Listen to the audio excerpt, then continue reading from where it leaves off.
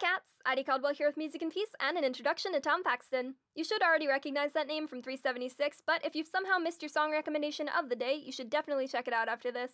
Tom Paxton is a singer and songwriter that really got his start during the Greenwich rise of folk music in New York during the early 1960s, and that should sound awfully familiar, because it parallels another favorite folk musician we talk about a lot here on Music and Peace, Bob Dylan. Like Dylan, Paxton was also very thoroughly influenced by Woody Guthrie, and you can actually hear Woody Guthrie's definite influence on your recommendation of the day in Lyndon Johnson Told the Nation. Tom Paxton served in the Army during the late 50s, and it was actually his time in the military that brought him to New York in the first place. Another very notable folk musician, Pete Seeger, said of Paxton's music that it was the kind of music that sneaks up on you. They just have a way of getting in your head and kind of sticking with you.